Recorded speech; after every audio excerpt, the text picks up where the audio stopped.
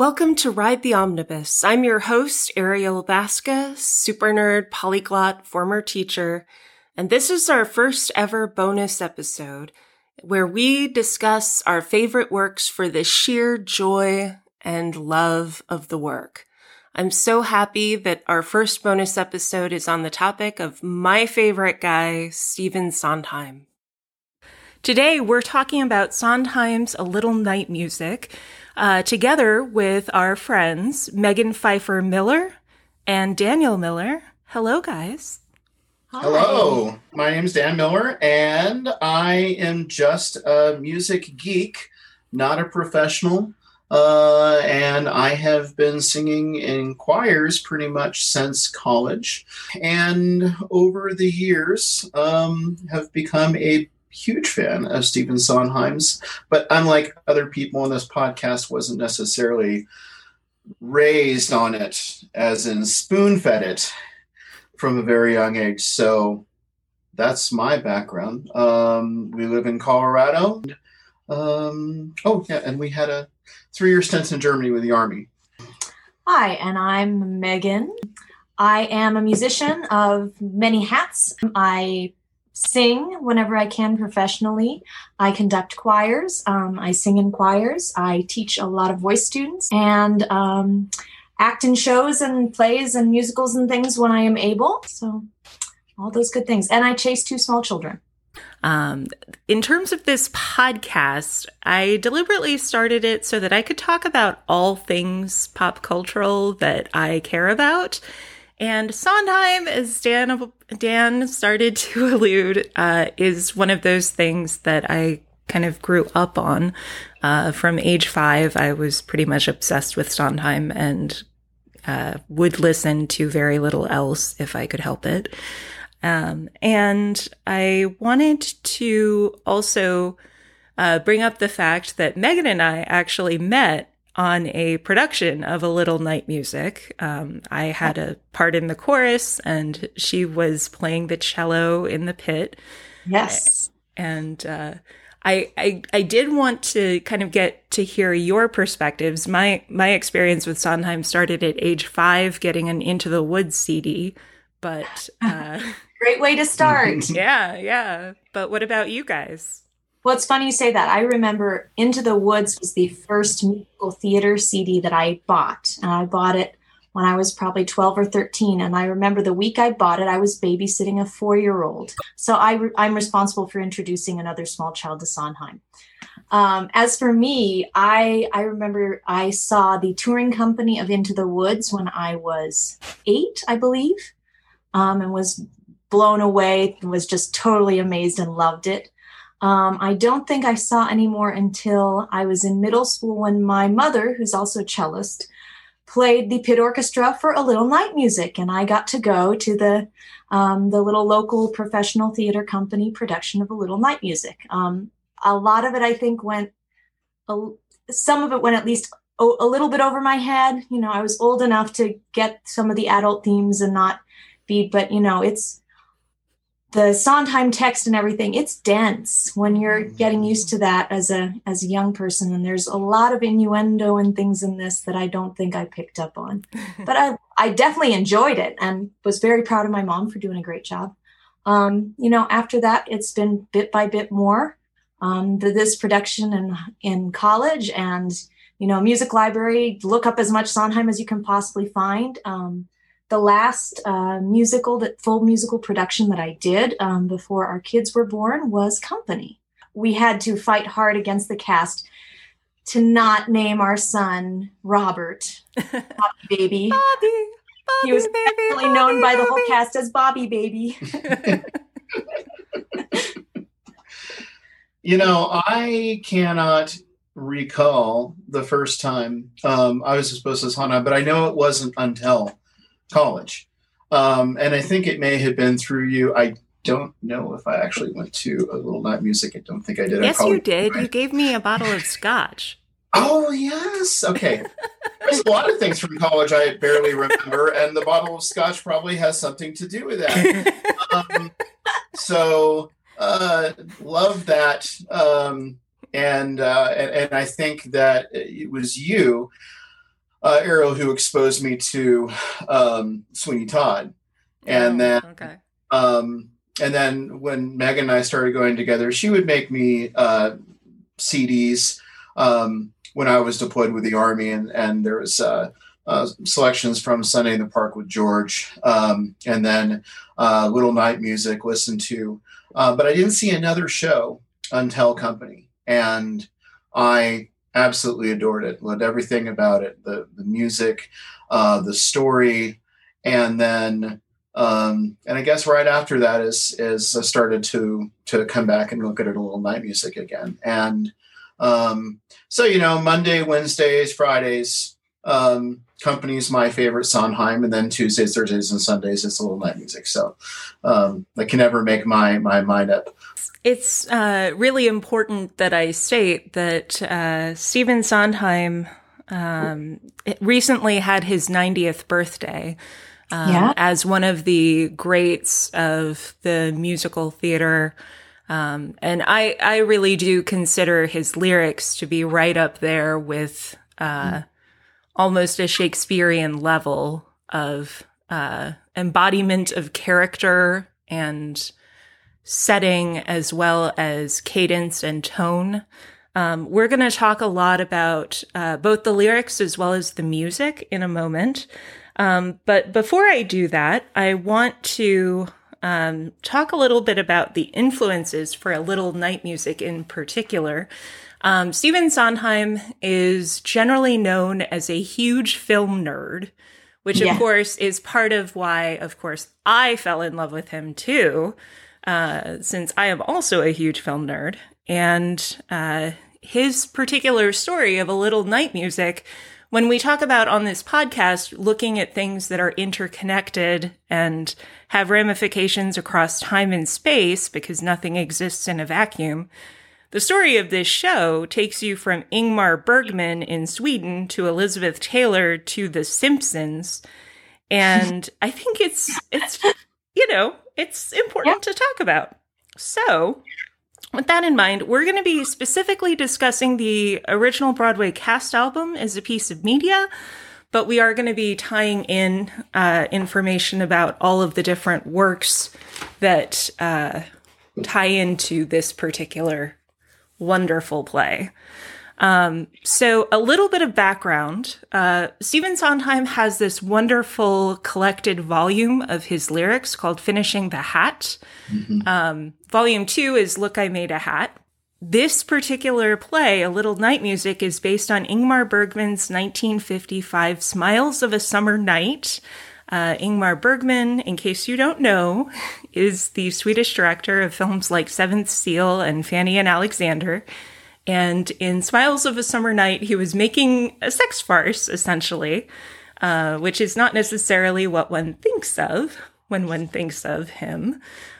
This happens to be one of my favorite films by him. He's obviously a favorite director of mine. I know you guys recently rewatched the film.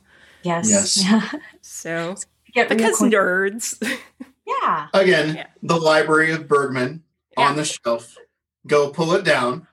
And then, of course, it's funny because you go, oh, there's Gunnar Bjornstrand, and he was also in Wild Strawberries, and like 10 other Bergman films. It's much like Orson Welles. He kind of has his Mercury Theater and recycles. So you get to see these wonderful actors in such incredibly different roles from movie to movie. And this is just really one of the superb performances for so many of that cast. Still fairly early in the cycle, where he's been making movies since the mid 40s. Mm-hmm. But he's at this point, as he talks about, very, very poor. It's kind of incredible that the whole thing even got put together, but you never know, because the casting, the costuming, everything is so absolutely lush. It looks like something that was just bankrolled by the highest level. And every bit of love I think that the man could put into a film, he put into this movie. And it seems even more so that it's an original screenplay. Mm-hmm. Like, everything about it seems like, where did he adapt this from? There is so much of Mozart opera in it. there is you can see Shakespeare in it. You can see Shakespeare and Beaumarchais sort of hand in hand there. Well, it's that mastery of, as you mentioned with Sondheim, the Shakespearean qualities. It's the mastering the comedy as well as the tragedy and having that perfect balance. If something is just pure comedy, it's a fluff piece. We lose all interest, but there's such depth to it, and the humor comes out of the deep human emotions and the struggle and the ridiculousness of life and love and who finds who and who thinks they're supposed to be with who and with whom. And it's madness. In the story of Sondheim, he basically starts looking at this film after the success of Hal Prince. Stephen Sondheim was working together with the producer Hal Prince on a number of musicals, and Hal had just had a lot of success turning from the producer role to the director-producer role on the film, or on the play She Loves Me. And so he and Sondheim decided to do a romantic musical together. And Sondheim looked at a couple of different movies in particular. Of course, they're ones film buffs would know, Rules of the Game and Smiles of a Summer Night. Bergman would let him use it, but he wouldn't let him use the title. And Sondheim was really excited because he felt that he could use his favorite musical form, which has always been theme and variations. He specifically cites Rachmaninoff's Rhapsody on a Theme of Paganini as a favorite, which he can't help hearing himself within this score. And I confess, I went back and I listened to that before I re-listened to the musical, and I still don't actually hear it. But maybe in some of the tonality, but it's so different when you get away from the piano. The Night Waltz and all of its variations that runs through the entire production is, it's a total earworm. It gets in, it takes over. It can drive you mad. And Rhapsody in a Theme of Paganini by Rachmaninoff. For those who aren't familiar, then this is the theme from the movie Somewhere in Time, and for a year people were all humming to Christopher Reeve and all of that scene. So it is it's one of those things that gets in there. But I'm with you. I don't hear the tonality of that, but the mood setting. But the mood setting makes sense. The whole idea is that we're trying to depict this eerie setting, Sweden in the peak of summer, where it never gets dark. You have this perpetual twilight, this unsettled, this beauty, this extreme beauty and joy and life and everything coming back to, but at the same time, this like a perpetual nocturne. Mm-hmm. Yeah. And for someone who's ever, I love this because there's Madame Arnfeld has the line to Frederica, never marry a Scandinavian. They're all insane. It has something to do with the latitude, I believe the line is. And anyone who's ever been to Scandinavia or even been to the UK at the height of summer and this perpetual twilight that goes on, it's euphoric. It is a little maddening. It makes you kind of nuts. And they really capture that essence well throughout this movie and this musical. Yeah. Just like in the movie, everything plays out over the course of one weekend in the summer. So you have one fixed location, one fixed time period. As actress Desiree Arnfelt tries to rekindle her old affair with the lawyer Frederick Egerman, complications ensue, including with his wife and her lover. And what I find interesting is that Hal Prince and Sondheim were very into the idea, and they brought on Hugh Wheeler, who would also write the book for Sweeney Todd. And Hugh wrote up the book, and Sondheim almost rejected it immediately. But he was told it was a chance for him to just show off musically. And Sondheim has actually since come around and said that this particular book is one of his favorites of all time for a musical, just because it is so lovely and light and dark at the same time. And Hal Prince described this show, actually, to get back to what you were saying about Fluffy, as whipped cream with knives. I love it. I love that quote. That is little death. Yeah, exactly. And so Sondheim decides to make it a score of waltz variations. And so he decided to use triple meter scheme throughout, except for 11 measures in the second act.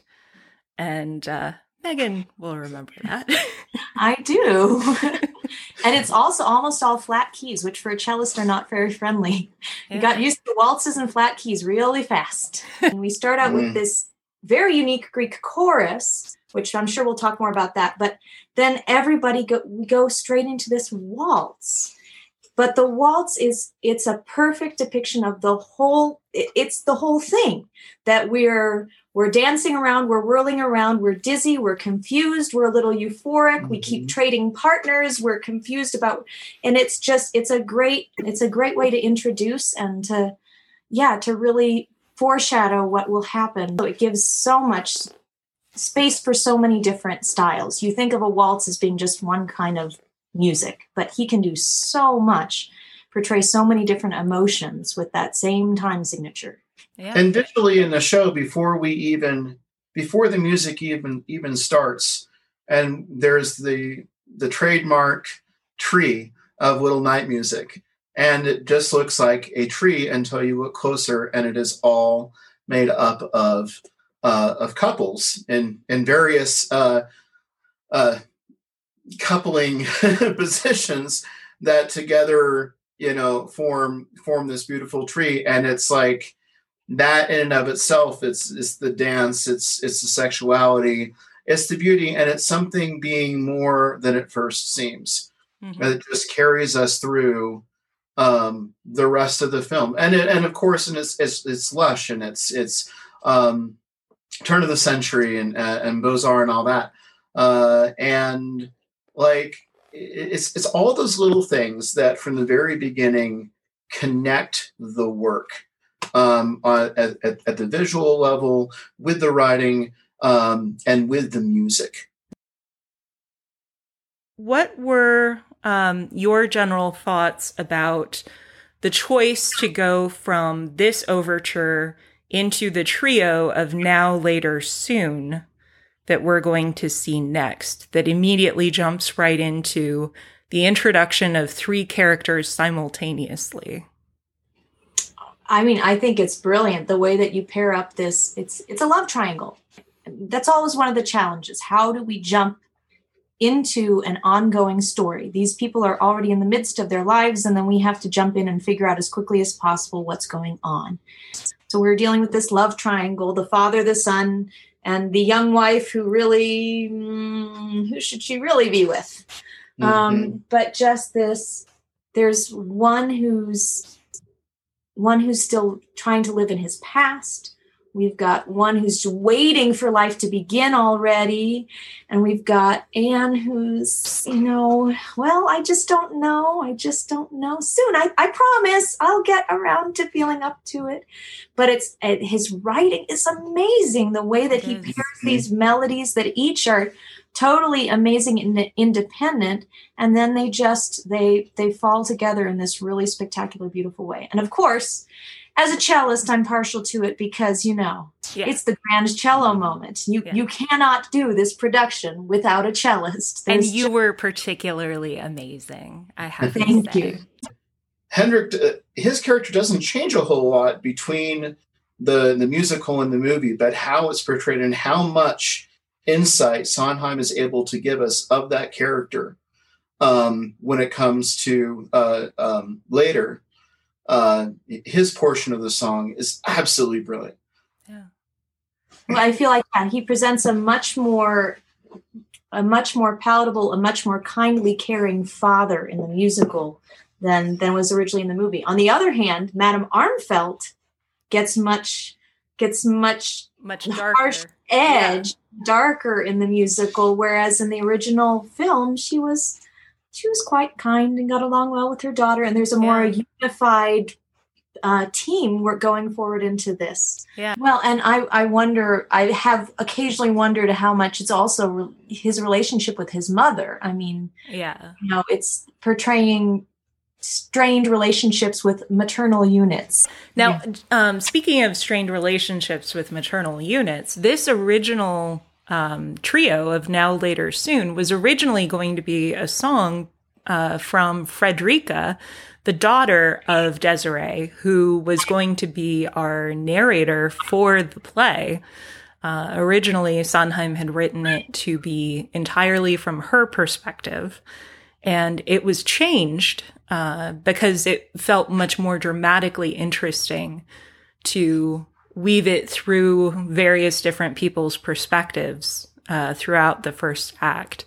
And I think it works much better that way, having read through all of the lyrics and so forth. But obviously in Now, you see this trio of restlessness where Frederick Egerman is in crisis about his wife. And what can he read to her that will finally put her in the mood to consummate their marriage? And you get these witty references from the Brontes to de Maupassant to Stendhal to Hans Christian Andersen. Sondheim himself states he thinks he was being too clever by half when he wrote this bit. But gosh, it makes some of us so happy. I mean, it really makes me happy, I have to say. As a book nerd, I love it. I love it.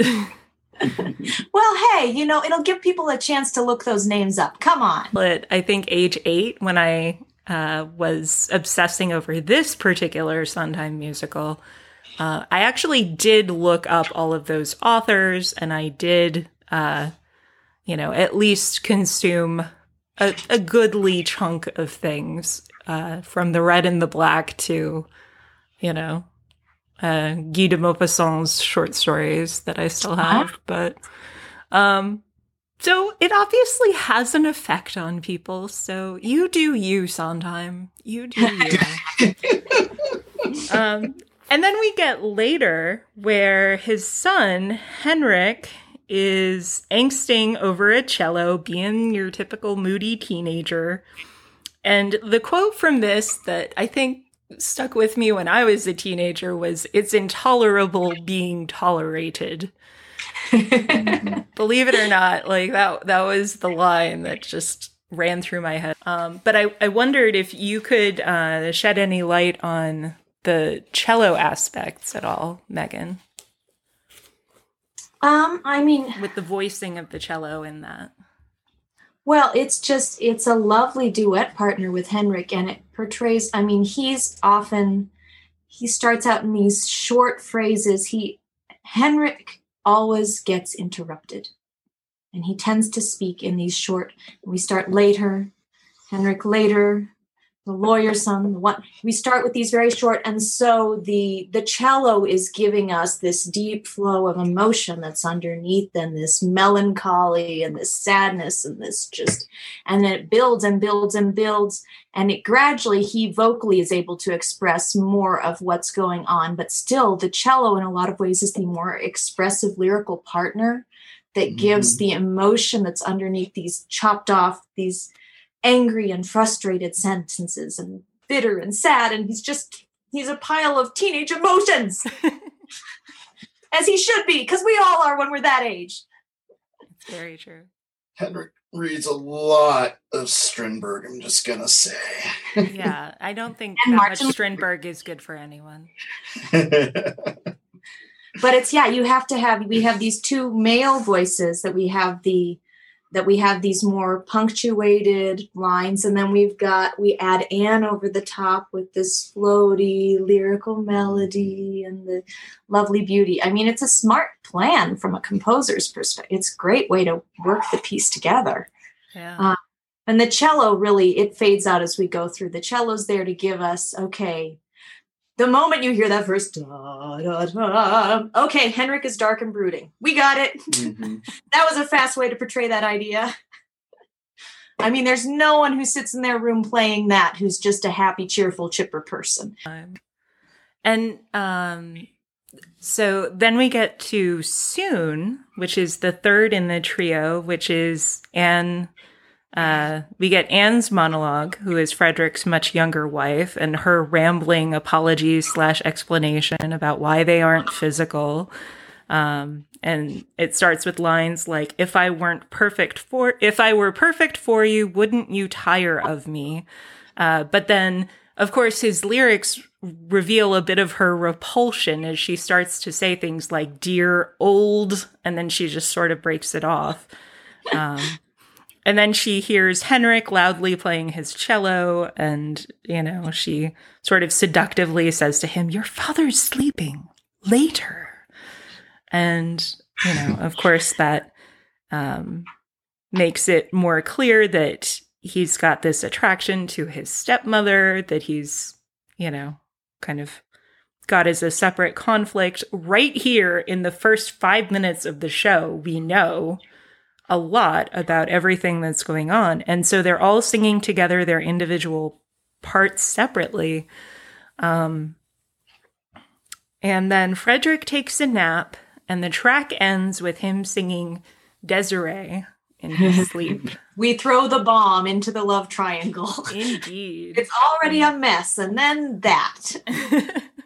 I can't think of any other song that goes through the, oh, well, I could do this, or I could do, oh, wait, no, but that, but I mean, I love the reasoning and the oh, wait, no, the arguing with himself. Mm-hmm. We really see it. It's really fun and lively.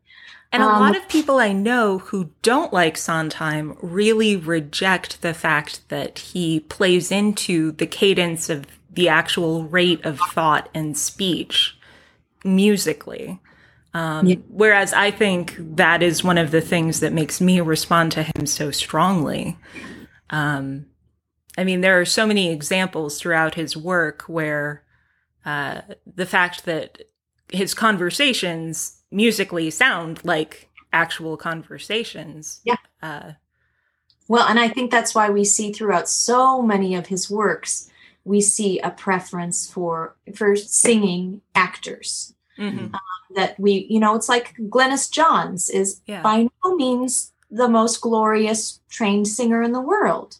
And yet her singing Send in the Clowns gave him his biggest hit probably ever. Yeah. I mean, because it's not entirely about the music. The music is glorious, but the way he writes music is, there are so many people, coming from a perspective of someone who trains singers. We try and create just this utter glorious beauty of the voice and this clear, spectacular tone, and teach you how to maintain it from one word to the next, and but a huge amount of music's impact is letting the ugly, letting the human, letting those other colors and textures come in the same way that as an actor you train to show the bad stuff as much as the good stuff. And I think he wants his singers to do the same thing, mm-hmm. but so many singers don't.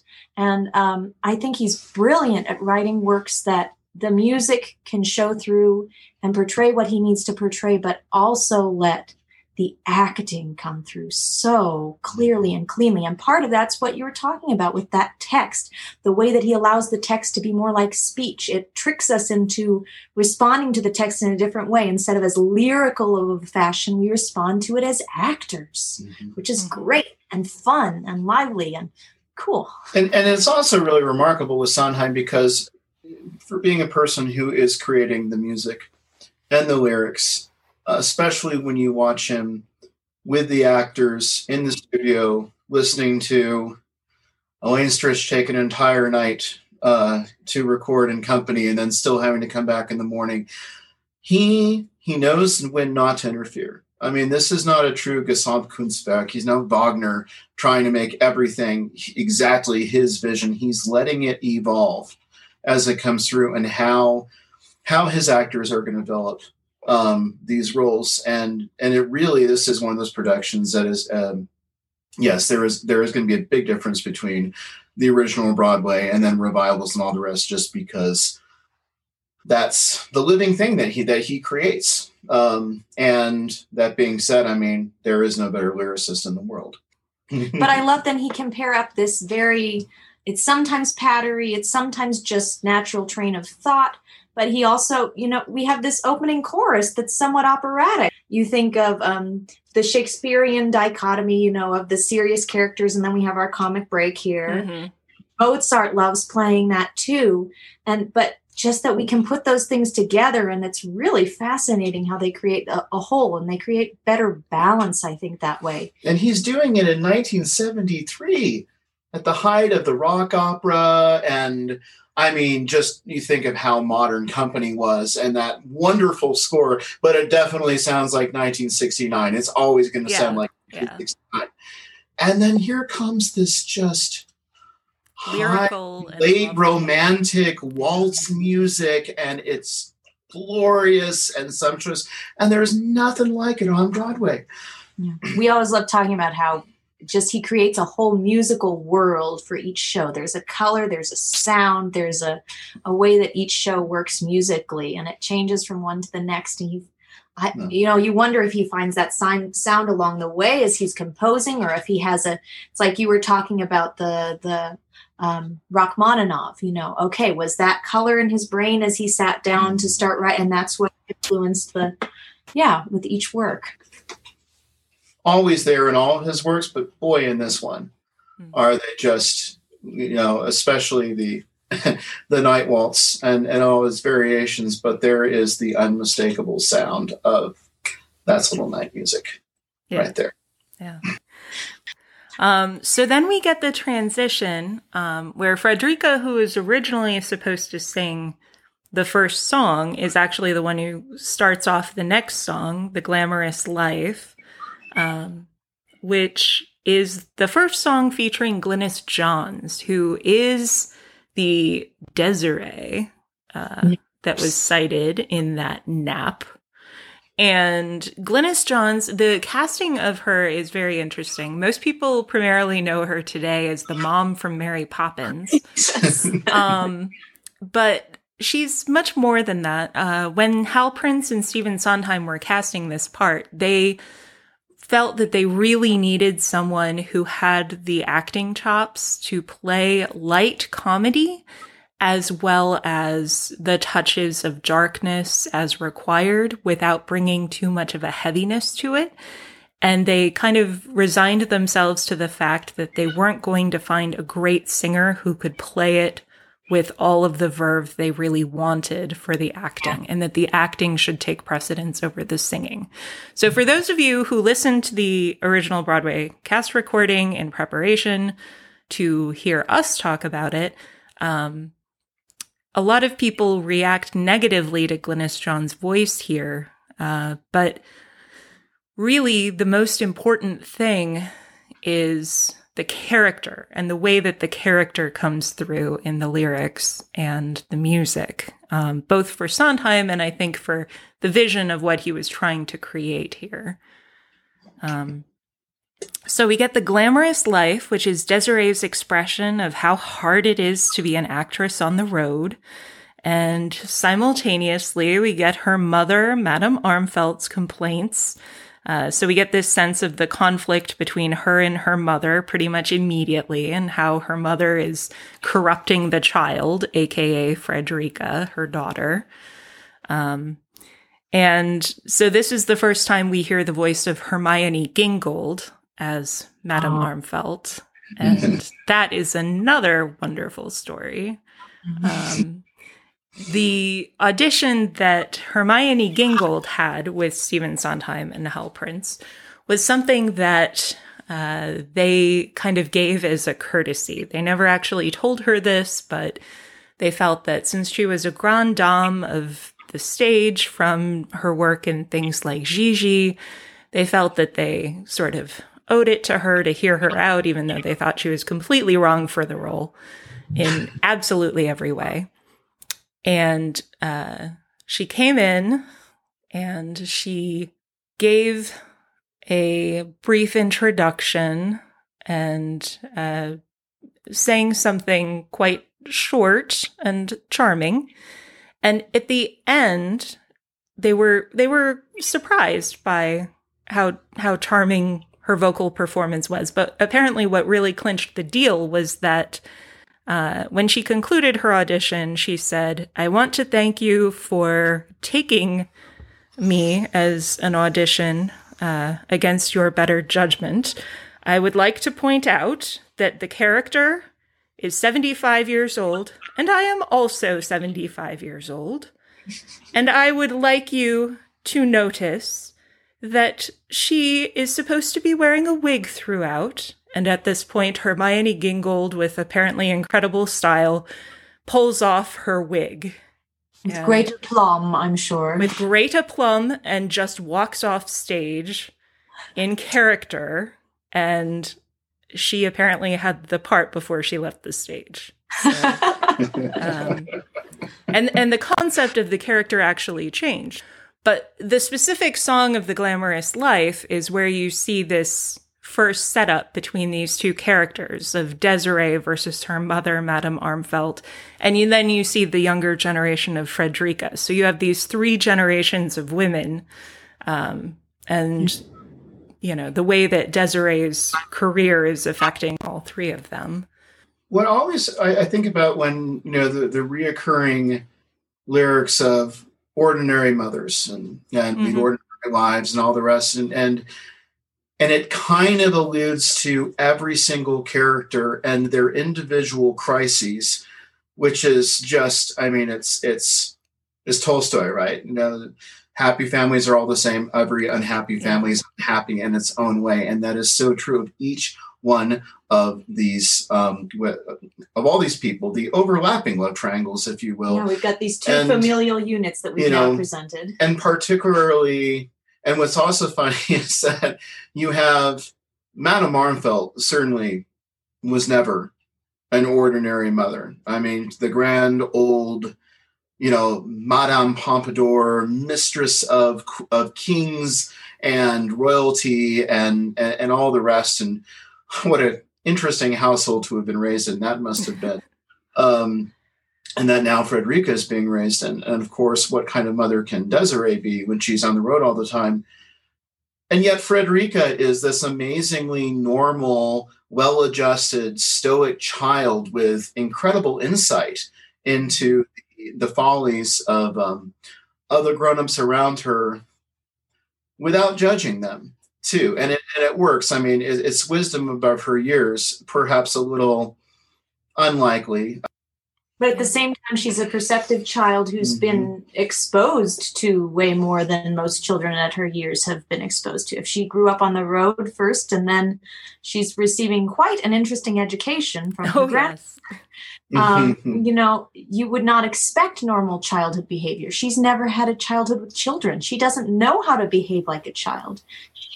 She interacts like an adult, and she thinks logically through things, and she's had to step up and learn how to live in that world. And I think she's a little bit sad. She recognizes that there's something that's been lost, but at the same time, wow, this is the cool. I get to live in a world of grown-ups. Yeah. And it is, of course, Madame Armfeldt who sets up the entire thing in the very beginning, first scene of the show, and telling Frederica the story of how the night will smile three times. First on the young who know nothing, the fools who know very little, and finally the old who know too much. And, you know, there's a lot of things that's very interesting. The advice, the stories, the things that Madame Armfeldt is telling her granddaughter. And also her granddaughter's ability to process all this information and ultimately conclude that it's worth it. That is, to me, is one of the really neat things that Sondheim and Wheeler do, is put her in that position. In the movie, it's a servant Frid who tells us the legend, but he's pulling it back, and he's giving her that central. Yeah, it's something that you discover as we go through the course of the film. We have to little by little kind of tease out these details and come to a final conclusion. Whereas it's almost presented like a fable. Here's the we'll see the 3 smiles of the summer night. Here's what they are. And then you kind of sit back and you watch, and we're going to see these, but you don't know how or where or how this is going to come to, but it gives you something to watch for. It's a different way of presenting it. Very interesting. And also, I like the choice. And both are good. And then, of course, the whole idea is not just the glamorous life of life on the road. It's this whole upper crust Stockholm society that these people are living in. Frederick, who works way too much. Madame Armfeld and her mansion built from keeping secrets, basically, from her previous lovers. All of it is, and then really the quiet tragedy, which I know we'll get into, of Count Carl Magnus Malcolm and his wife Charlotte, and the insanity of his cad life. Very glamorous. I mean, he is a count, he's nobility, he's a dragoon, all of that. But again, like I say, all of this is the veneer of glamour, and then the chaos that's simmering underneath each of these different lives. Yeah, and that's a beautiful point. And it's an interesting counterbalance to the next really lovely song that we have on the CD, which is singing "Remember," which is their song about illicit affairs, and it's meant to kind of connect the sweet memories that both Desiree and Frederick have. And it ends with, all of these individual pairs splitting off and then pairing off into other configurations with only 4 singers. They still managed to do this. And there are actually 5, which makes it more interesting because it's always an uneven pairing. Oh, that's right. That's right. I forgot. I'm sorry. Yeah. And so, yeah. So they have these 5 people, and at the end, like, the upshot of it is, they're describing all of these, salacious details that they remember. And then at the very end, they say, "Oh, I'm sure it was you." And I love this song. This is actually one of my favorite songs from the first act. Okay, I realize that's not much of a qualifier, but I am a Sondheim nerd, so I get a pass for saying things like that. But I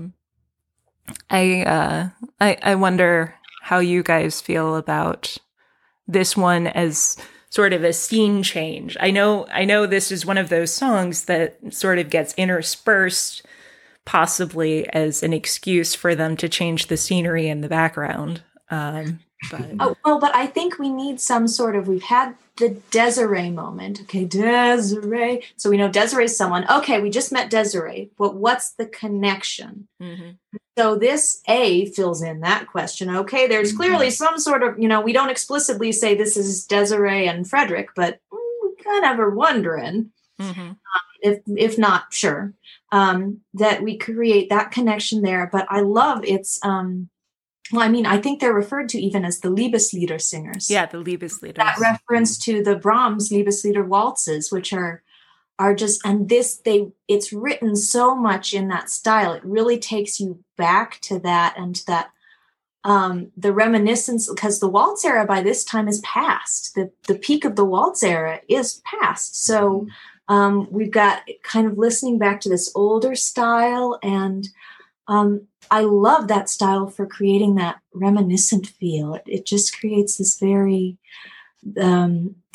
foggy, mysterious world of memories. I love the way that he does it musically in this. And then the lyrics, of course, are so witty.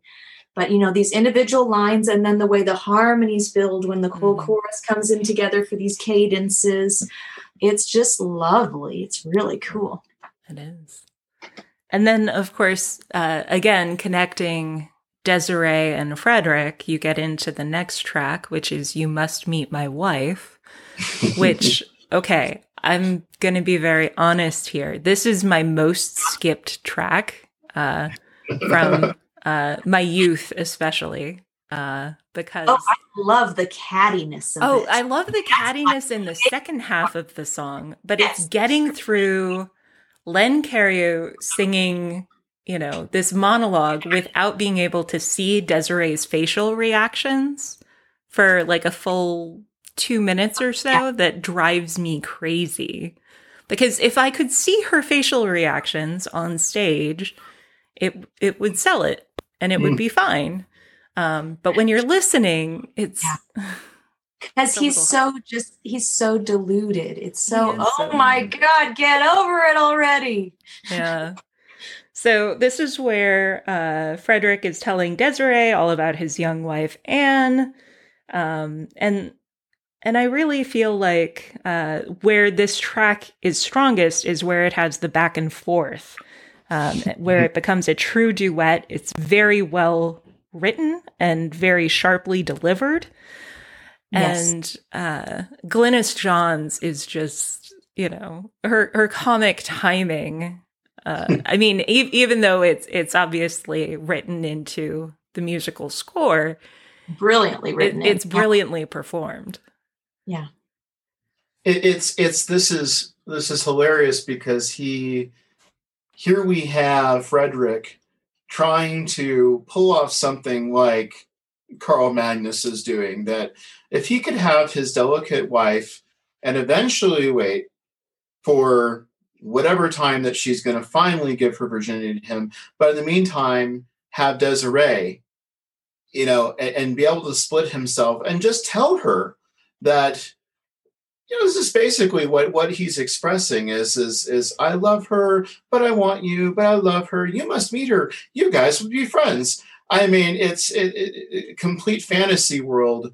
And she's already working out in her mind through these lyrics of, if I must meet your wife. No, I must meet your wife. It's like her next strategy. Mm-hmm. But through that, she's working through the point of, if I ever meet your wife, I'm going to slap the little tart right in her face, But no, I'm going to get over that now. I've had my moment. And she has already moved 4 phases past into the future. And Frederick just continues to be this lovelorn little romantic soppy. Aww. And he's starting to see the cracks in the paint. He's starting to go, I can't talk to her. She's a child. Mm-hmm. So what does he he immediately reaches out for someone he can actually talk to and have a real conversation about. But then he feels like he needs to justify, well, why am I with someone else and not with you? Well, because she's just so lovely and charming and perfect, and you should meet her. Maybe I can have my cake and eat it too. Right, obviously. That's the right thing to do as a man from this century. In the movie, when he tells Desiree that she's the only true friend that he has, is the only person that he can bear himself completely to. And that comes through in the song as well, because why on earth is he, saying to her, you must meet her? It's just like, really? No, see, you've got to meet her. Did I make the right decision? I made the right decision, right? It's like, once you see her, you'll know, you'll understand, you'll get it. I'm not just a lech, here. It's just like, there's more to it than that. And there really isn't. No, not really. And then, speaking of lechery, we get into Madame Armfeldt's gorgeous song, Liaisons, yes. which I just adore, which is Hermione Gingold's big showpiece, as Madame Armfeldt complains about the sad little affairs people have now compared to her elegant tete-a-tetes with nobility when she was younger. And yes, again, this makes you really wonder about Desiree's upbringing and all of the expectations she placed upon Desiree as a child. Like if she was like literally raised to be a courtesan or something. Well, and we're seeing again that societal change. I made the comment about we're past the waltz era. We're past that. We're past Biedermeier and we've had the rise of this upper middle class, but we're starting to see the descent of the nobility and of the rulers and of the aristocracy. And, is it even realistic for her to think that Desiree could have the same kind of lifestyle that she had should she have tried? I mean, it might be a little bit ridiculous, and just looking at, you're stuck in the past. That's now, admittedly, being an actress is less glamorous than being, but it's, in a lot of ways, it's the next generation version of what's the courtesan. You're feted but at the same time, you are someone of ill repute, someone of lesser than, you're going to have lots of male visitors, and you're really not going to see any females. She was never a princess. She was never herself royalty. She was just an incredibly good professional mistress. And then her daughter could be the best actress in the world, but she's just an actress. She's built a career. And her star is fading. And it's going to be more productions in smaller and smaller theaters. We see what's coming in her future. And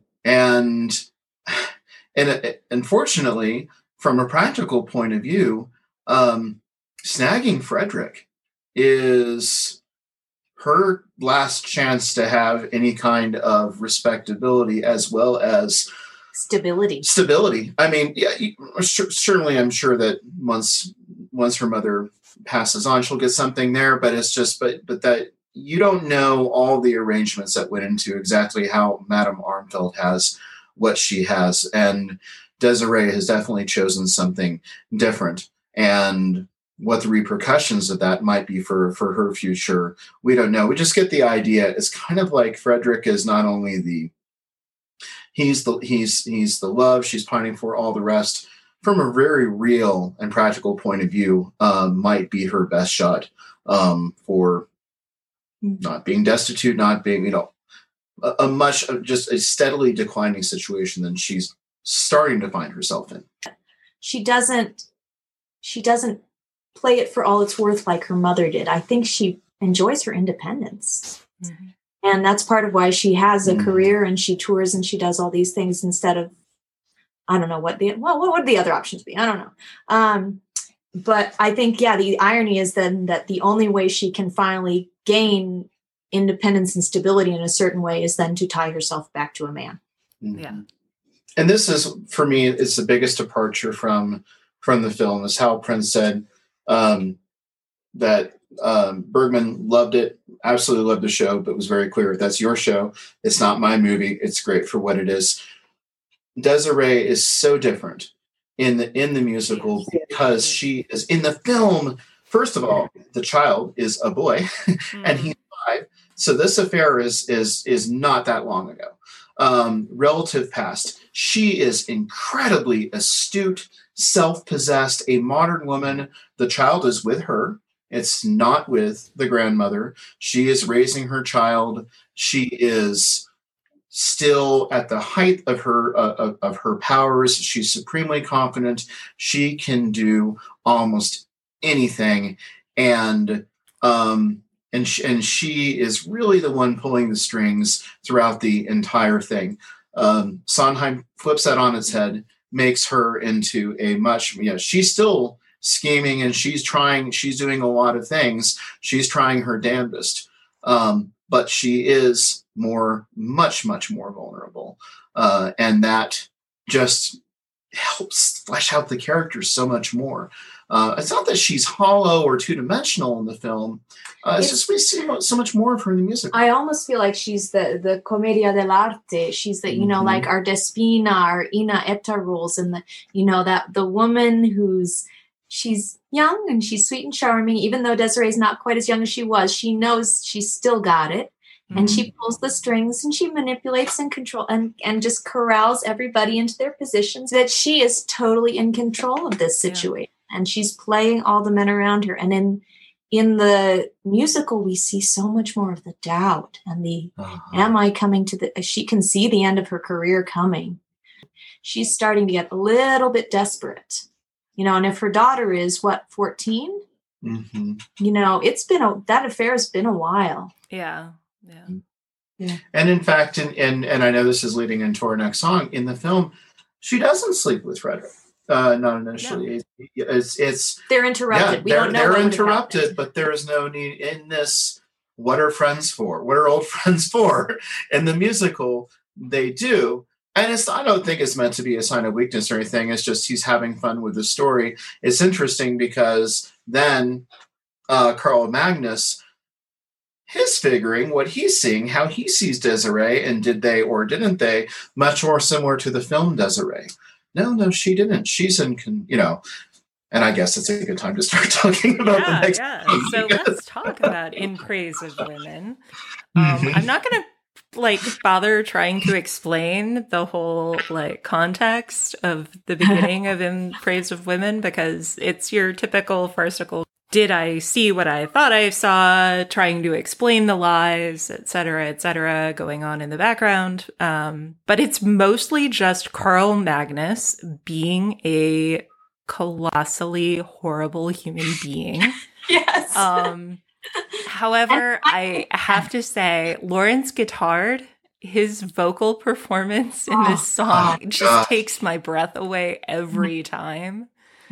Carl Magnus is back.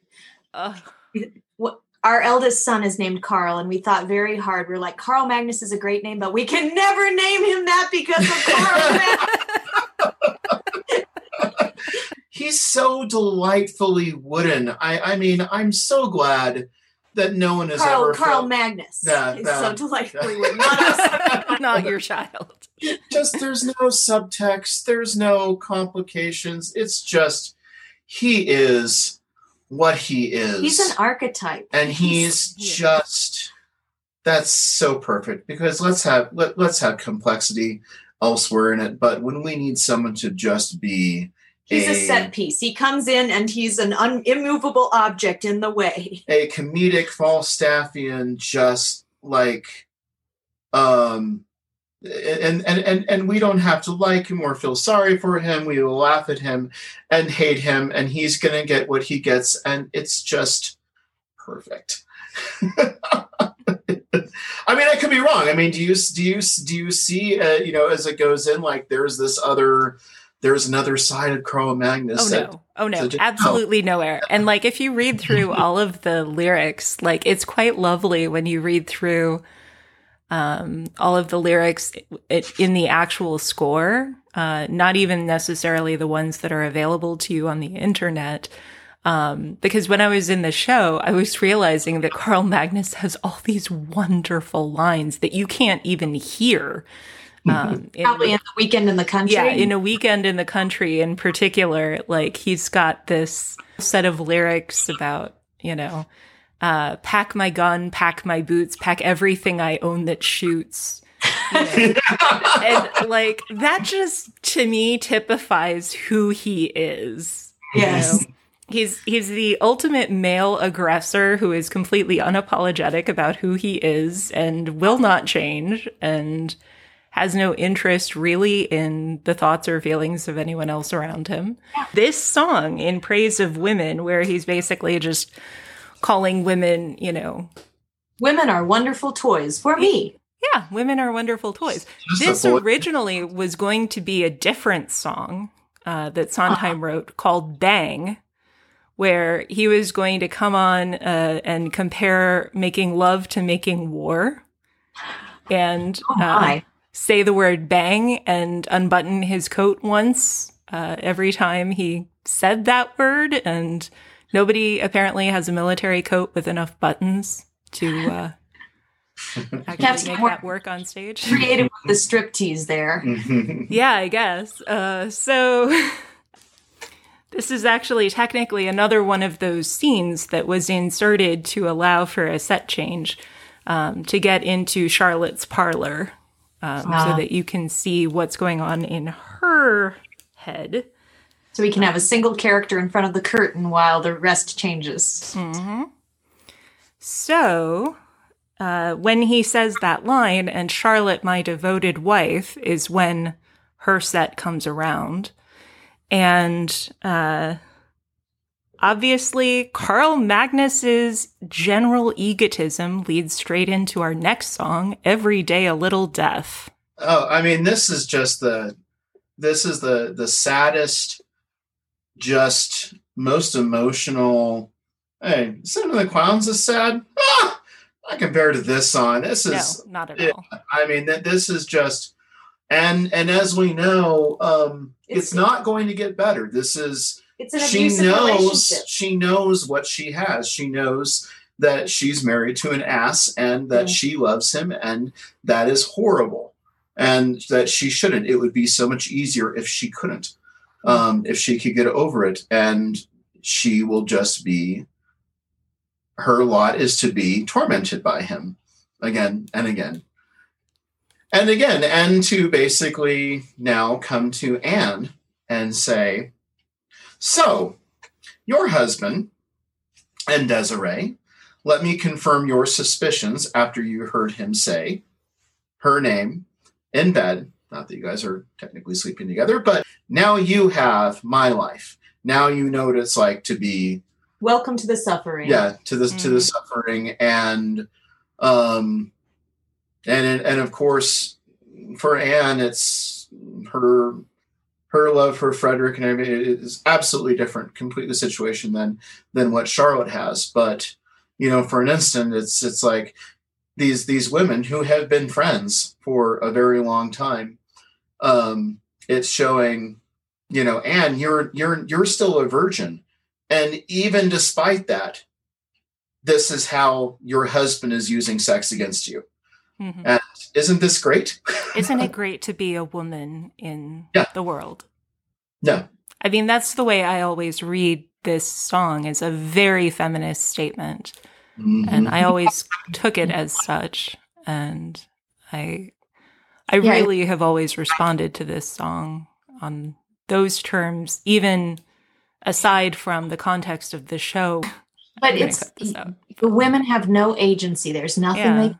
The men can do whatever they want, and you just have to live with it. And I love the way the lyrics progress. I mean, they're just, oh God, they're heart-wrenching lyrics. And just, but it's the only way that you can survive this is by being numb. Just die a little more and a little more every day until you just can't feel the pain. And we've seen a glimpse of what could be different, because we've got Petra, and she's obviously having a fun time and has been for a little while. And, she's not bound by maybe all the rules and structures that the upper class is having. And she's kind of throwing that into Anne's face and all the time of just like, sex is fun. I'm having a great time. And then we cut to Charlotte, and it's like, here's what being married is really all about.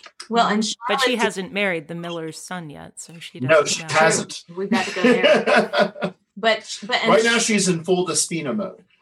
And Charlotte did probably, what Madame Armfelt would view as closer to the right thing. In the, she married the right man. She married the Count, and she's acquired the property and all the things that she needs. And perhaps now if she wanted to discreetly take a lover, but just that she married right, and yet it's taken her to the worst place she could imagine. We have this gorgeous duet that leads into the provocation of Desiree taking Frederick up on "You must meet my wife," inviting Anne and Frederick to the country. And we get this delightful mini operetta that closes out Act 1. It's like the finale to a Mozart opera. It is. And Sondheim has actually said this was actually written in a frenzy of work while everything was in rehearsal. It wasn't written before the rehearsals started. Hal Prince asked him to write kind of a mini operetta to sum up what was going on at the time. And Sondheim was very upset about it, but went to work. And after this show, he actually does the same thing in a lot of his subsequent shows. Like, he actually decided that he really liked the structure. And so he does the same thing in Sweeney Todd, where you've got God That's Good. He does it in Pacific Overtures with Chrysanthemum Tea. And I think a couple of other places too. But you have the invitation that Desiree has sent and all of the ramifications of that invitation and a check-in with every single character and their plots and their plans. And I love a weekend in the country. I hated performing it. It was the hardest thing to perform I think I've ever had to sing in my life. Particularly the lyric, twice as upset as in, twice as upset as in, twice as upset. I could never say it quickly enough, clearly enough for our musical director. Sorry, Gary. But I absolutely love this. There are some parts that are in unison. There are some parts that are, each individual piece singing over each other. You miss a lot of the cleverness that is there in the lyrics because it's so much, so fast coming at you. Though he doesn't pile up big layers of harmony in the part to cover it more. He does try to leave some room for it to cut through, but it's so hard when you've got that many layers. Yeah.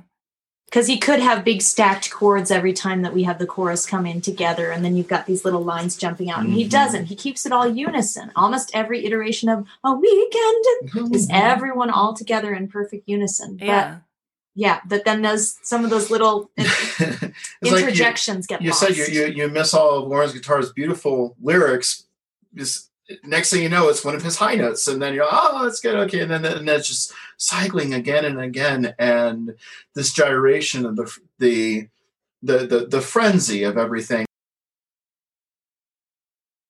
And so the curtain comes back up again on The Sun Won't Set, and I love this entr'acte. I mean, I love all of the versions of the Night Waltz so completely.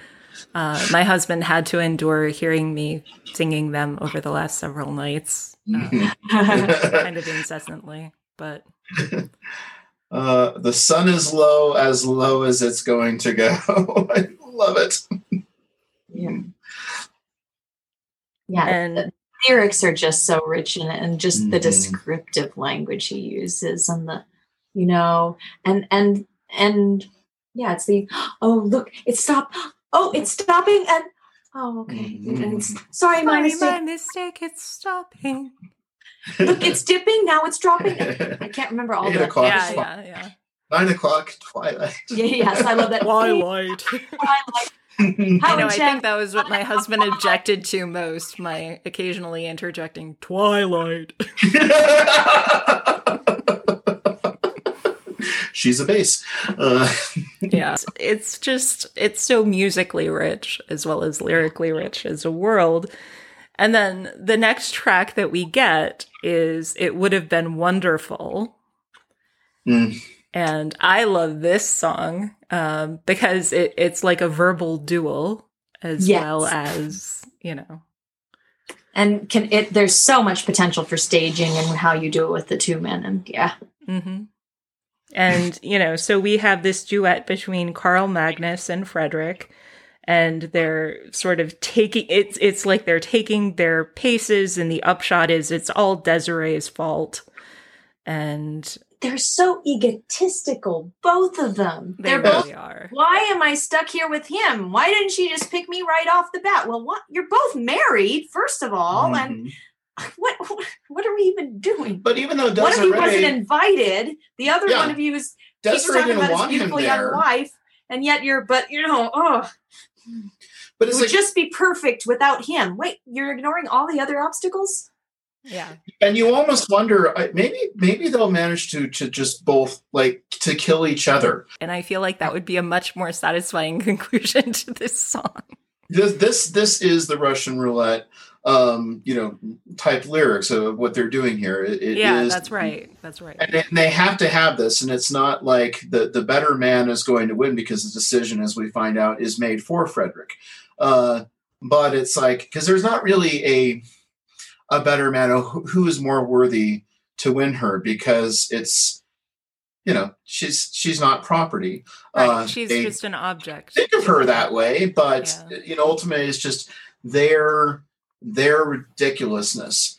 And but they have to have this point. We have to have the tension because it's like, Frederick doesn't just he shouldn't deserve to just try his chance at Desiree without Malcolm being there.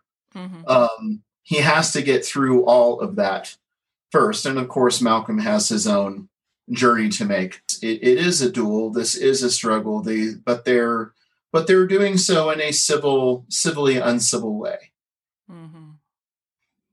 Well, I love that we start out with this, the very uncertain with those wind passages with that boom, boom, almost like they're taking their paces, but then we've got this, it almost feels like nervous laughter or something, like, oh God, what's going to happen next? And then we come into the chorus where they both finally, she's so wonderful. And then they remember the other guys there. Mm-hmm. The music swells. And then we're back to, oh God, when are they going to start shooting? Yeah. Yeah. And I love that. And then of course, the idea of the Russian roulette going into perpetual anticipation in the next track is, yes, magical. There was an argument between Sondheim and Hal Prince over the way that song should end. Mm-hmm. Perpetual anticipation is good for the soul, but it's bad for the heart, is what got put in the show. But what Sondheim actually wanted is perpetual anticipation is good for the heart, but it's bad for the skin. Interesting. Because I think he wanted to kind of highlight the sort of... the aging. Well, both the youth versus aging culture, as well as the, narcissism of kind of society at this time. I don't know. It's an interesting idea. I thought you guys might find that interesting. But then I like the switching to the is good for the soul, but it's bad for the heart. It feels like a Henrik moment. It does. Actual anticipation is good for the soul. You should have to wait. You impatient or wait, but he runs off. So yeah. So whatever. Yeah. Forget impatience. I'm taking her. She's mine. Sorry, Dad. Bye. Yeah. Okay. Thanks. Yeah. Bye. Yeah, nice wife, mine. Let's not mention this to your Lutheran Pietist friends there, Henrik. Yeah. Well, I get the sense that he's very much not going back there. So then we get to our very next song, the most famous song, Send in the Clowns. A lot of people take the title of this song way too effing literally, and it drives me insane. Okay, I've been in Broadway review shows where directors insisted on physically putting clowns on stage while people were singing this song. Oh my goodness. And I actually walked out. And you've got a lot of theatrical references about covering things up. Yeah, like I'd heard that maybe with vaudeville shows, when something starts to tank, you send in the clowns. Exactly. This song is nothing without the context of the musical. And if you are not paying attention to what the song is actually about and you're trying to divorce it completely from context, it's a little strange, in my opinion. Frank Sinatra singing Send in the Clowns is like, did Bowie cover this too? I mean, everybody has freaking done it at some point. Including our own beloved Glenn Close. And frankly, I think hers is one of the strongest covers ever. But you're right. It just never makes sense outside of this at all. And it's not this big lush thing. It's the song written for the kind of, it's like the 11th hour of singing, but not singing for Glynis Johns to act this, to express, here, I'm ready. Look at us. Here we are. I'm ready to go. You're off in just La La Land. As you say, you look at me and you want to be, and you can think about our life, but then you think of Anne and you just you're back to that world. It's like everything that I've been trying to set up this entire weekend, all those discussions, everything else, I'm giving myself to you, I'm really bearing myself, and you were almost there and saying, sorry, I'm no further than I was when we had our discussion that night after the play. And, it's so incredibly anticlimactic. We've gotten to this. They should finally be. No. And no. Yeah. Mm-hmm. No, and what's really interesting to me is that but Sondheim really deliberately wrote this song to be specific to Glynis John's range. Mm-hmm. It was not written to be a spectacular showstopper of a song. It was written to be very much a performance song where she could show off her dynamic acting style and really draw the audience in. Sondheim himself has said he's completely stymied by the fact that this song had so much success. Apparently it took off after Judy Collins made a recording of it into a hit in the UK, and then Sinatra in the US. And the song eventually actually won a Grammy, which, again, that's a little incongruous. Yeah. But it's written all in the speaking range of the voice. So, I mean, that's what gives you... It's what let Glynis Johns be able to do it. It never goes high. That's true. But because of that, it's a perfect vehicle for the acting. But yeah, it's also, though, if you think about it, this is when women in pop music were coming back in, and everything was this semi-spoken poetic style. And so it really, in a funny way, suited that style and that style of singers. Now, I agree with you. I don't think it makes much of any...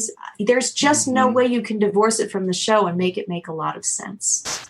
Yeah. It's so specific. I mean, I get excited by the clarinet intro because it's just so beautiful. It's just such... Oh, my God. The wind instruments throughout this musical, but especially that clarinet. There's no rhythm section. It's just strings and it's woodwinds and so much earlier were the lush strings of our waltz. Here we just do this quiet single clarinet calling out to introduce this beautiful. That to me is the exciting portion of it. But I think everybody who knows and loves this musical, even as many times as we're here, we're always surprised. Oh, that's right, Sunday in the Clowns. That's in this too.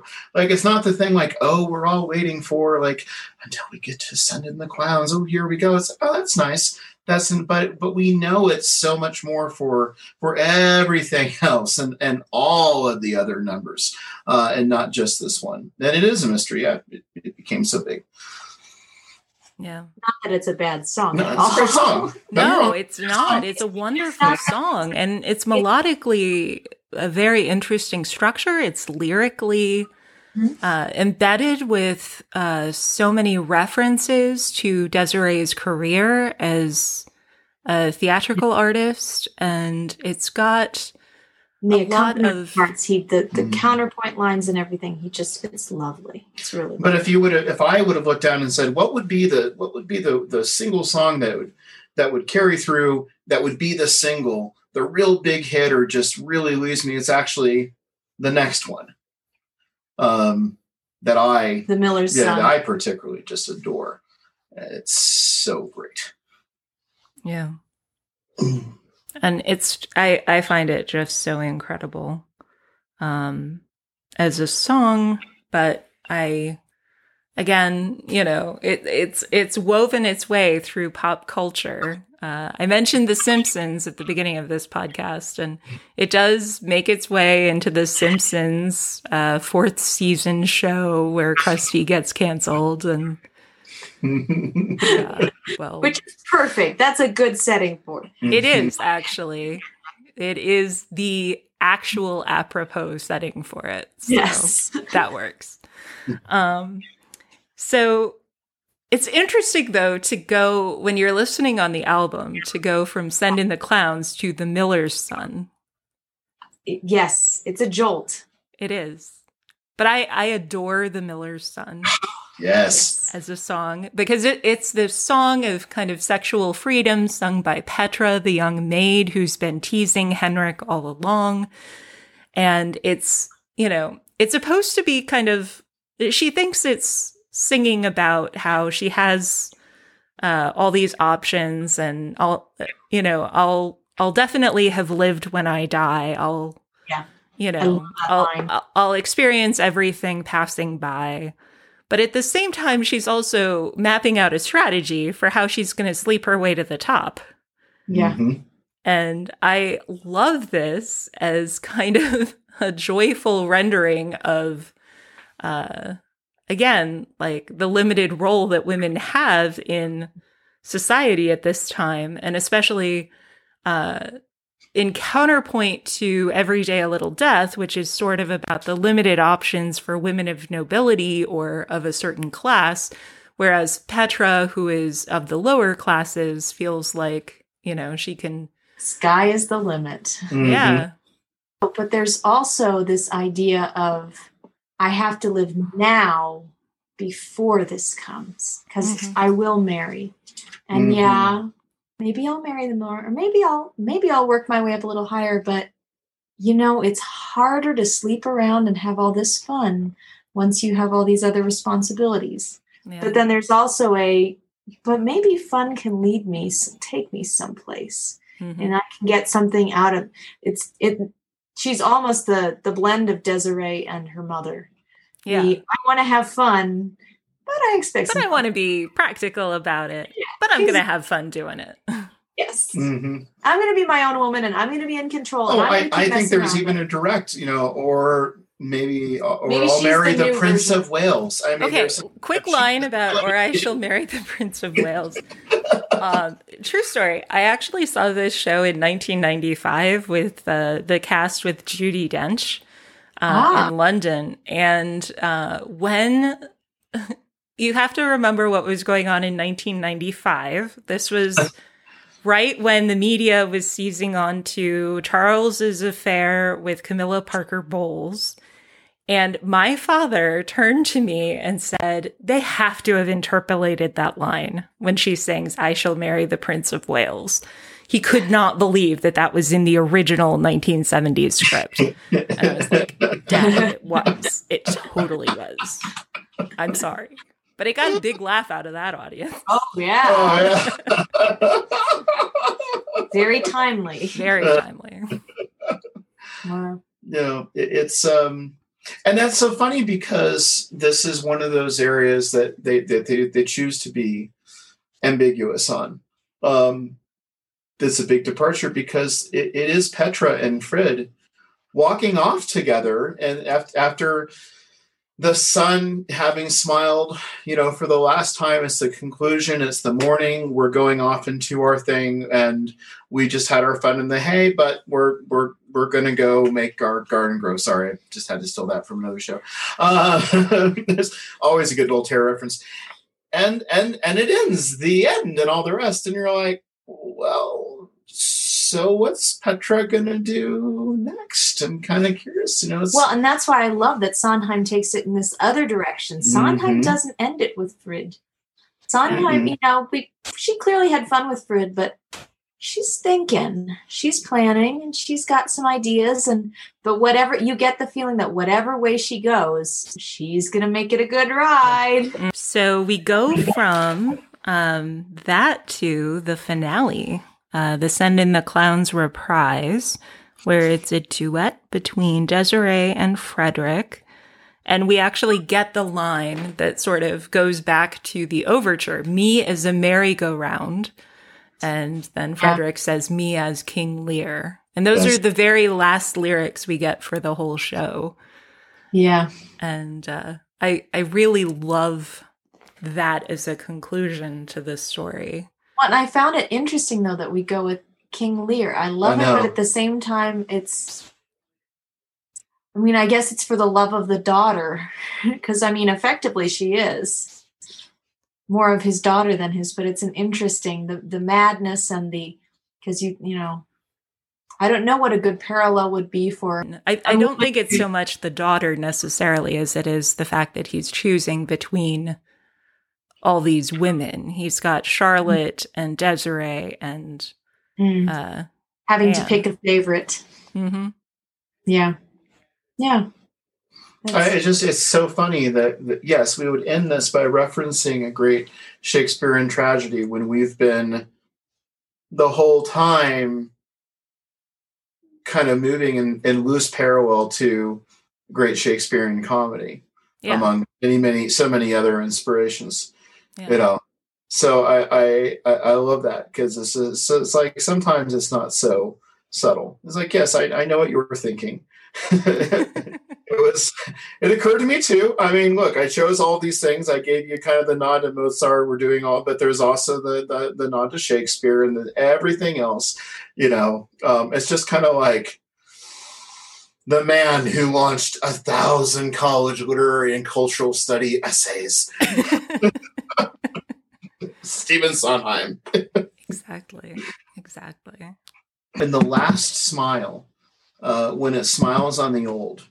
So is the old truly Madame, and she's seen it all, and smiling is a smile of death? Or are we talking here about Frederick and Desiree, or Frederick and Desiree the Fools? I think Frederick and Desiree, I think this is almost the transition of them from the fools to the old. Mm-hmm. It's the letting go of Frederick, letting go of his grasping at youth and realizing that finally being forced, kicking and screaming against his own will to admit that where he belongs is here with her. And that the thrill of the chase and all that other stuff is done. But this is, And it's for her. If you remember earlier in the score, we have lines about what if mother had a husband and was only acting when she wanted to.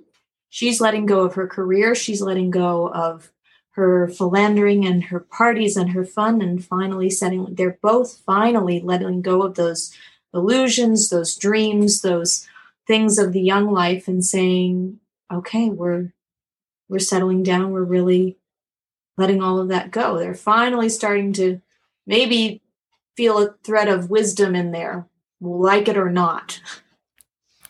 So last minute thoughts, general impressions? It's like The Princess Bride. You can watch it 400 times. It never gets old. And there is something, I think you always see something new that's always in it.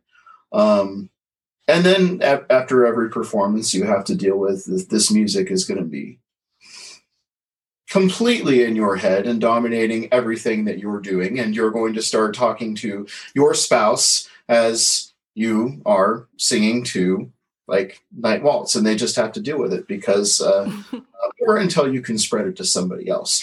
And it's a virus, right? Or you just turn on Into the Woods or Sweeney and replace one with another. Another.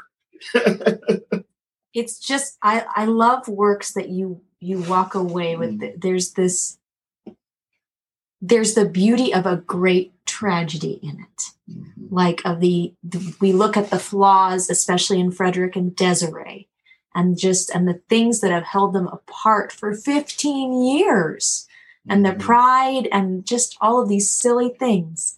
And it takes but then that everything finally, after so much madness, ends up right.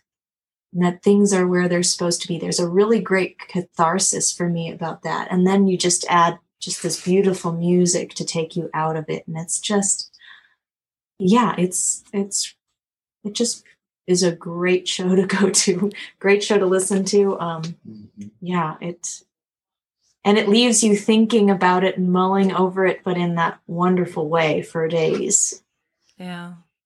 And I'm glad that you were able to give so much backstory to the synthesis of the collaboration between Sondheim and Prince on this, because, my opinion is Sondheim's best work are the shows they did together.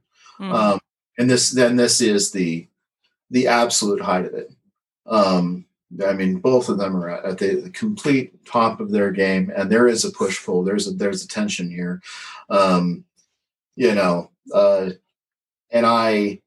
I think that what we got was was an absolutely superb result. And this cast is just, and Len Cariou will always, Oh my gosh. will always be Frederick. There is no one else who can ever hold a candle who I could ever just see in this.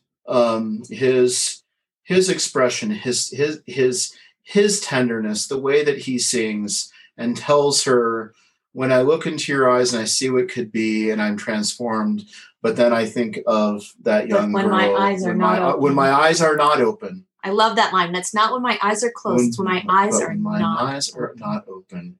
And it's just, God, yeah, he's so wonderful. This is, and that comes from seeing so many other casts do it, seeing the movie. Yeah. And if you look at the movie of A Little Night Music starring Elizabeth Taylor with Len Cariou, oh my gosh. Hal Prince trying to direct a movie when he's clearly a much better stage director. Sondheim actually writes in Finishing the Hat that his heart was not in it at all. And he didn't have a sense of exactly why the material wouldn't work as written, even though Sondheim kept trying to dissuade him from doing it. Yeah. I mean, it really is a shame that the touches and perception are so different when you put it on film. It really is. I mean, Lawrence Guittard was still so great. Diana Rigg, my God, as Charlotte. You couldn't have a better person for Charlotte than Diana Rigg. But well, and I love that, because Henrik and Anne, Mark Lambert and Victoria Mallory ended up together, and their daughter was then the Anne for the 2009-10 production, the revival. Just like, wow, well quite a pedigree there. Yeah. But Leslie Ann Down's Anne was too sexually aware. It wasn't. Yeah. Well, that's one of the challenges with, because I don't know if you know, but I originally auditioned and was called back for Anne before I ended up in the orchestra. I auditioned and was called back for Madame Armfeld before I ended up in the chorus. But Anne is challenging to play because she's not Carl Magnus. She's not an archetype. No. But she is in some ways she is. She is the young who know nothing. Mm-hmm. She really knows nothing, but it's really hard to play her without playing her just as stupid. Because she's just incredibly naive, incredibly sheltered. She's trying to make her best. She talks about marrying Frederick. She saw that he was so sad and she wanted to make him feel better. And she is so ridiculously naive. And it's just, but it's hard to find that sweetness and that silliness and that childlikeness without just focusing on the childishness. Because there is something that Frederick saw there that's genuinely sweet and kind and good. But it's just so easy to play her dumb and ditzy. It's true. It's true. And I've seen a lot of productions that do just that. Yeah, because it's the easy way out. But it was interesting to see a production that takes her, because there's stuff within the text that you can take her a little further. Mm-hmm. Yeah, she's still not going to be a genius and she's not going to be, but she's young. She's just young. And for those who get too hung up on Frederick's, get the barely legal girl and all the rest, is like, well, remember, he is not forcing himself. And if one watches the movie and then wants to find this in the musical as well, I mean, it really is his thing for her is infatuation. I mean, the way he treats her. I mean, there's at one point, I mean, she just kind of comes onto his lap and it's just like a child, and not in a creepy way, but it's just like there's a part of him that's overall a nurturer, and in the end, it's maybe the reason that things haven't gone further is that she is more like a child to him than a wife. So if one wants to see that, maybe it's not all that complicated, but it's something that you pick up on, I think, a lot in the movie, and it just is why he's so confused about this marriage. Well, and it's when you marry a saint, but then how do you defile a saint? Yeah. There's often we see this dichotomy, especially in 19th century That's things. true. What I always wonder is between the marriage to Anne, which had been in the last year, and the 14 years since his dalliance with Desiree, what was he doing for companionship? I don't want to know. Yeah. We probably don't want to know. Petra. No, wait, she's not over on No. But that's one thing where the film doesn't leave as many holes and as many unanswered questions there by having the younger child. Such a short but period. by having the older child and the girl child. Yeah, and then you really wonder. Well, and I love the juicy parallels you get then between grandmother, daughter, and granddaughter. Mm-hmm. It's just a really beautiful, it was making me think almost of, I don't know if you were ever a Gilmore Girls watcher. It's where is this daughter going to go? This granddaughter, she's been raised by these two very strong women who in some ways are very different and in some ways are just repeating the same cycle. And where is she going to go now? And so Frederick then is going to maybe finally break the cycle by having a father, by changing the whole dynamic there. It'll be interesting. But it gives, having that outside perspective. And I love the scenes where you have Frederica and Henrik together. Mm-hmm. And Frederica, who's young and innocent, but incredibly ridiculously insightful. And Henrik, who has been so utterly repressed and refuses to allow himself to think about those things or to realize that those things are happening. And so is just totally, they're great for each other and for helping each other. And finally, someone he can talk to. Yeah. Because it's your sister. Well, thank you so much, both of you, for sharing this conversation. I love talking Sondheim, and I especially love talking it with old friends who love him as much as I do. It's been very fun. It's the perfect time to be discussing this show. Dan is right. The height of summer is the perfect time for a little night music, but it's always a good time to celebrate Sondheim. So thank you for joining us. I hope you enjoyed it, and please take the time to rate and review us on iTunes or Podchaser or wherever you listen to us. It really helps us out a lot, and it only takes a minute of your time. Thanks so much for listening. Take care.